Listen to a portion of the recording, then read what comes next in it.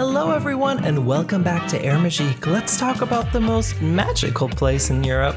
I'm Eric, and yes, today we'll be talking all about the fascinating history of Peter Pan's flight. But before we get into all that, some park news. Legends of the Force will be back in 2020, and we now know what experiences await us for the next Star Wars Season of the Force. Oh, and by the way, you guys, the next season will run from January 11th until March 15th.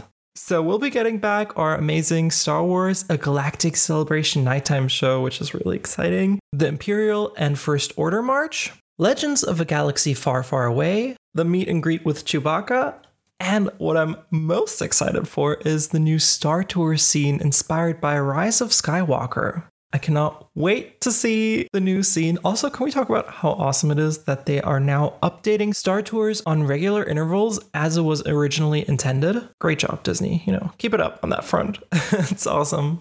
On some more sad news, the Disneyland Paris Railroad reopening has been pushed back from December 1st until the 14th. So the attraction has now been closed for over a year now, you guys, over a year. The last time it was operating was on the 5th of November. Please, Disneyland Paris, please bring it back as soon as you can, please.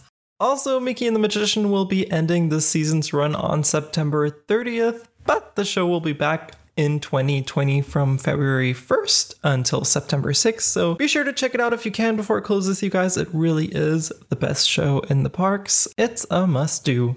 On September 28th, we will be getting 3 new stories for the Twilight Zone Tower of Terror. And by the way, you guys, there have been reports that they are, don't tell anyone, already testing the new scenes right now. So if you're heading to the parks before September 28th, you may get to experience them beforehand. Ooh. So the 3 stories will be The Malevolent Machine featuring the little ghost girl. I'm assuming they're referring to the little ghost girl that you got a sneak peek of on that Pepper's Ghost Effect scene with the long hallway, but that's just me guessing right now. Oh, and have you guys ever noticed that you can hear her voice in the boiler room? It's super creepy. She's like saying like, hello, can anybody hear me? It's really weird, you guys. I love it. It's goosebumps. The next one is going to be The Shaft Creatures featuring, scary creatures.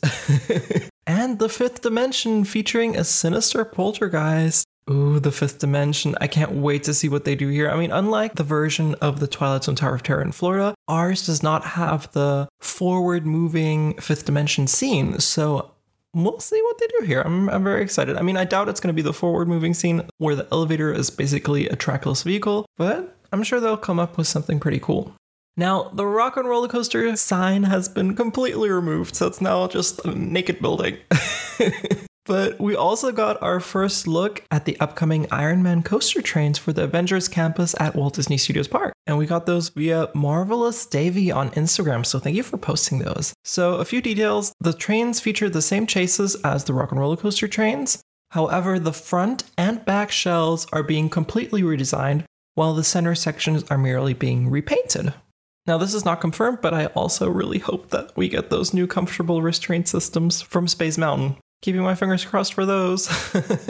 Also over at Walt Disney Studios Park, the toilets at the back of the Animation Celebration building have reopened after refurbishment with a brand new sign, and the walls have been moved back. So if you guys are interested, by the way, I had this really weird idea for a top 10 toilets episode at Disneyland Paris, or top 5, I don't know.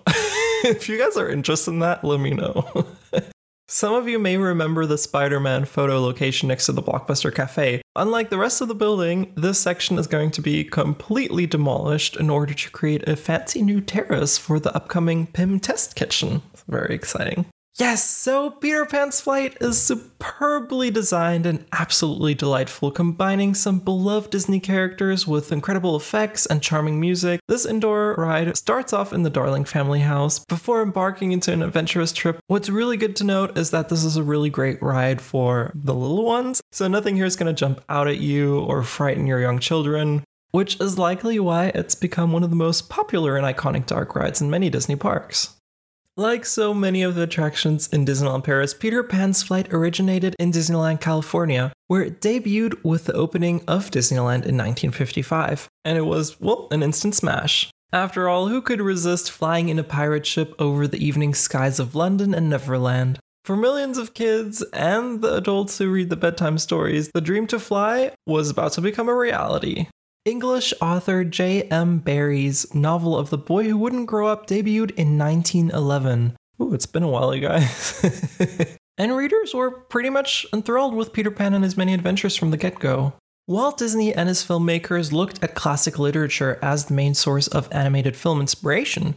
Peter Pan's adventures were a natural choice for exploration. The colorful characters and lush environments pretty much begged for the Disney animators to tell their stories. The animated film was released in 1953. The movie drew universal praise for its enchanting theme, musical score, beautiful art direction, and of course, its endearing characters. Peter Pan's Flight is one of the original rides at Disneyland to open with the park in 1955. Magic Kingdom's version opened its doors 2 days after the park's grand opening, and in Disneyland Paris, the attraction opened with the park as well on April 12, 1992. While traditional dark rides like Pinocchio's Daring Journey or Snow White's Scary Adventure are all great in their effective use of scenery and characters, these traditional dark rides all utilized ride vehicles that follow a single track on the floor, that ride through tight closed spaces featuring mostly two-dimensional cutouts. Imagineers really wanted to improve this by having open spaces, a floating ride vehicle to precipitate the illusion of flight, and remove many of the wall elements to eliminate the confined feeling. To achieve this, the original attraction utilized an overhead conveyor belt system that was originally intended for factories to transport materials, combined with open show scenes that utilized forced perspective. Creating the Fantasyland dark rides was a difficult undertaking for the Imagineers. The attraction had to be designed and constructed within just a few months. Some of the most prominent Disney artists and technicians were tasked with the creation, design, and concept of Peter Pan's Flight, including Herb Ryman, Marvin Davis, Bob Matty, Claude Coates, and Ken Anderson, amongst others. Several of the intended attraction scenes had to be cut due to tight deadlines. Herb Ryman illustrated some of the most iconic pieces of concept art for the attraction's major scenes in May of 1954. Initially, Neverland was to feature the Mermaid Lagoon and the Neverland Rainbow. However, these show scenes were cut in the original attractions due to time and budget restraints. This would be rectified with the major refurbishment in 1983, which would see the lost scenes added back in, as well as newer iterations of the attraction which included them from the get-go. In August of 1954, Imagineer Marvin Davis designed an alternative plan of the attraction with scenes that featured Crocodile Creek and Hangman's Tree that routed the flying ship vehicles through an opening in Skull Rock's stony face and had the boats riding in a clockwise direction, which is the complete opposite of the counterclockwise attraction we received today. Now, the flying through the Skull Rock's eye scene was actually found in the original attraction, and they did remove that over the years. How this basically worked was that Skull Rock's face was only lit partly and half of the structure was missing so the boats could pass by without being squashed in Skull Rock's eyeball opening. In October 1954, Imagineer Bob Matty and others set up a test track in the special effects building at the Walt Disney Studio in Burbank. WDI, or Walt Disney Imagineering, utilized the studio space to test and refine the attraction's ride system until the dark ride buildings along both sides of the castle courtyard were constructed. Jumping to the 90s Paris here for a second, whilst testing Peter Pan's Flight, Imagineers got stuck 8 feet above the ground during the London scene, only to realize that the emergency evac ladder had not been delivered just yet. So it took them quite a long while to get down from there. As you can imagine, that's something they're not going to forget anytime soon. But hey, at least the London scene is something nice to look at, right? With a lot of details. In March of 1955, just 4 months prior to opening day, Disney artists Claude Coates and Ken Anderson were working 24/7 to make Peter Pan's Flight a reality. They frantically began executing the attraction's elements as there was no more time for preliminary planning. Having the Peter Pan feature film to work off of, in addition to the mostly now functional flying boat ride system, it was time to begin the installation process in the new attraction show building. Models and sketches of the show scenes had to be completed in advance, but much of the scene detailing took place on site. Anderson and Coates painted numerous images straight onto the wooden walls and floats that served as scenery in the first version of the attraction. In 1955, black light effects were still really new and unique. and Disneyland attractions were the first to fuse the unique floating boat dark ride system with the blacklight lighting. When Peter Pan's Flight finally opened, it had a small miniature fleet of flying pirate ships, each rocking a unique look. The first fleet ever consisted of 9 operating pirate ship vehicles, with the 10th kept on hand in case of any malfunctions. The pirate ships were 7 feet long, or about 2.1 meters, and 4.5 feet wide and could carry 2 to 3 park-goers at a time. Now, since the Disneyland Paris version is newer, it was conceived to carry 4 passengers per ship from the get-go. I personally have experience sitting on the back row and the front row, and I can definitely say that both rows are equally fun to sit on. You get a really great view from either one. Each ship was made of fiberglass that was molded after the creation of Chris Mueller and weighed 250 pounds, or 113 kilograms each. The Cleveland Tram Rail Company created the track and drive mechanisms. Although parkgoers were not aware of what held them above the ground, Bob Gurr stated that the original track system was extremely loud and prone to problems, which resulted in regular redesigns and intense maintenance over the years. With each redesign and refurbishment, Peter Pan's Flight continually reduced its operational issues and continued its fanciful trips well into the 1970s. Over in Florida, work was being done on Walt Disney World, then known as the Florida Project. In February of 1971, Imagineers Bill Martin and Bill Justice finalized the illustrations of Walt Disney World's version of Peter Pan's Flight. The iteration would be filled with new elements, even though this new version retained the same format as its Disneyland counterpart. Florida's Pan Dark Ride would contain many of the newest audio animatronic figures with varying degrees of animation and sound effects, along with the Crocodile, Smee, Hook, the Native Americans, Lost Boys, and Pirates. Like the original version, the ride ends with the Skull Rock Grotto, except now Captain Hook was positioned over the deadly jaws of the Tick-Tock crocodile. Originally, Imagineers envisioned guests experiencing the flight through Peter Pan's perspective. The same went for Snow White and Mr. Toad, which meant that the most iconic figures from the respective films were never seen in their own attractions. Many guests didn't quite grasp the concept, and Disney was often flooded with complaints as to why the title characters were not featured in the attraction.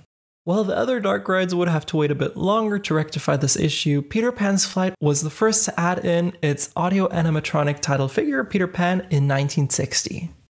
In 1983, Disneyland's Fantasyland would get a major overhaul. Some of the Fantasyland's attractions were relocated to make way for the expanded versions of the already existing dark rides, as well as the addition of a new one. The posh Vito of Fantasyland now resembled a rustic European village in the Alps rather than the medieval fair. Mr. Toad's Wild Ride and Snow White's Scary Adventures moved their respective loading areas and partial murals indoors.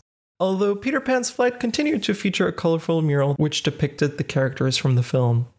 The original pirate ship restaurant and Skull Rock were closed permanently and removed in the 1983 refurbishment. Now, it's said that the riggings, lanterns, and other props from the restaurant were added to Peter Pan's Flight, but we couldn't confirm this, so this has been a really long-standing rumor. Take that with a grain of salt, I would say. Now, in Paris, many of the props were acquired in London's flea markets by the WDI prop department, and they even made some alterations to the original items to make sure that they are visually congruent with the rest of the attraction. Peter Pan's Flight in Disneyland Paris is also a bit longer. A complete circuit takes around 3 minutes versus the more or less 2-ish minutes at Disneyland. It's really not a big difference, you guys. Unless you're sitting there with a timer, you're not going to notice. Overall, each of the 5 iterations currently operating in Disney's parks around the globe bring unique aspects to the table. Not one quite like the other, and yet consistent in delivering the essentials.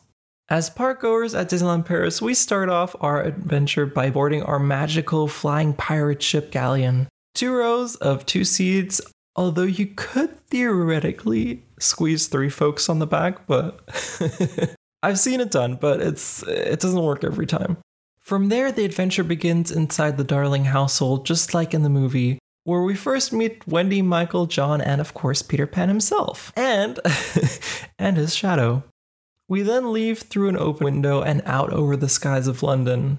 Now, a quick tip for you guys here. Although fast passes are available, this attraction is one of the most popular ones in the park. Besides having a pretty low hourly capacity of just 900 individuals, Due to its high popularity, only a very limited number of fast passes are available, so these do run out really quickly. If you've got your mind set on getting one, do so early in the day. Continuing on. Flying out of the window, beautiful aerial views of the city below at nighttime can be seen as we fly high above the twinkling lights of the households below, zooming past Tower Bridge and Big Ben, which rises high off the ground. By the way, you guys, Big Ben is a really nice example of the forced perspective technique they implemented in here. So we rise higher and higher to the second star to the right and head towards Neverland. There we come across shimmering waterfalls and volcanic mountains. This is also our first glimpse of the Lost Boys, Mermaid Lagoon and Skull Rock. Now here's where things start to get really interesting as we swoop into Pirates Cove and see Peter dueling with Captain Hook, while the Darling children are being held captive by the pirates. We then swoop past the Native American village to find Peter Pan and the Darlings have succeeded in defeating the pirates. Peter Pan is now commandeering the ship, which lights up in fairy dust. Also, you guys, a bit of behind the scenes info here. Disneyland Paris uses a very unique fiber optic lighting effect here, so those thousands of little lights are not projected. It's really cool and a lot of work to get those in there. We fly over Smee in a rowing boat and pass by the TikTok crocodile trying to eat Captain Hook, which is forever hilarious. And on our way back home, we pass by the Mermaid Lagoon one last time. You guys, be sure to check out the animated waterfalls by the lagoon. They are one of my all-time favorite details of this attraction and really make it feel alive. Our ships then arrive back at the loading-unloading platform and we exit the attraction.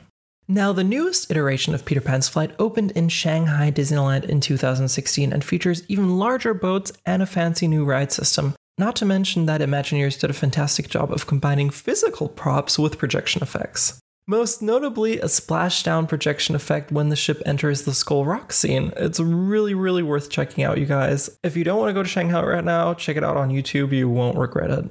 Peter Pan's Flight is one of the most iconic Disney attractions ever created and is one of my all-time favorites. This is definitely a must-do for anyone visiting Disneyland Paris, or really most Disney parks around the world. I mean, who hasn't dreamt of flying to Neverland with Peter Pan after watching the animated classic? And Peter Pan's Flight makes that dream come true.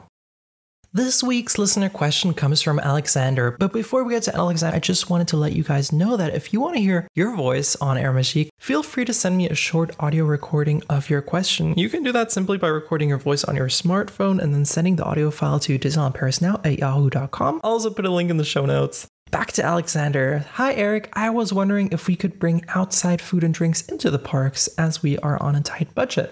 Hi Alexander, thank you so much for that great question. So you can bring certain food and drink items into the park. Be sure to only use plastic bottles when bringing in drinks, so no glass.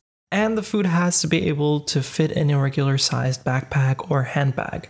So coolers and large containers are not permitted in the parks, although there are specific picnic areas located between the parking lot and the park entrance. So thank you so much for that amazing question, Alexander.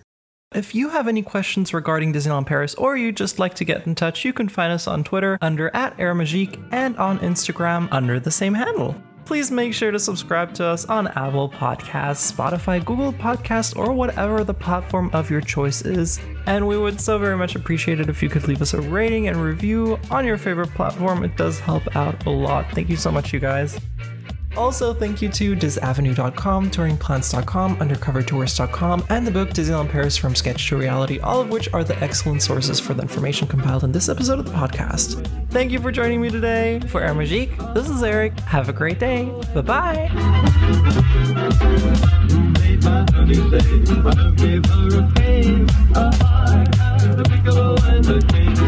Air Magique is an unofficial podcast made with love and is not affiliated with the Walt Disney Company or any of its subsidiaries.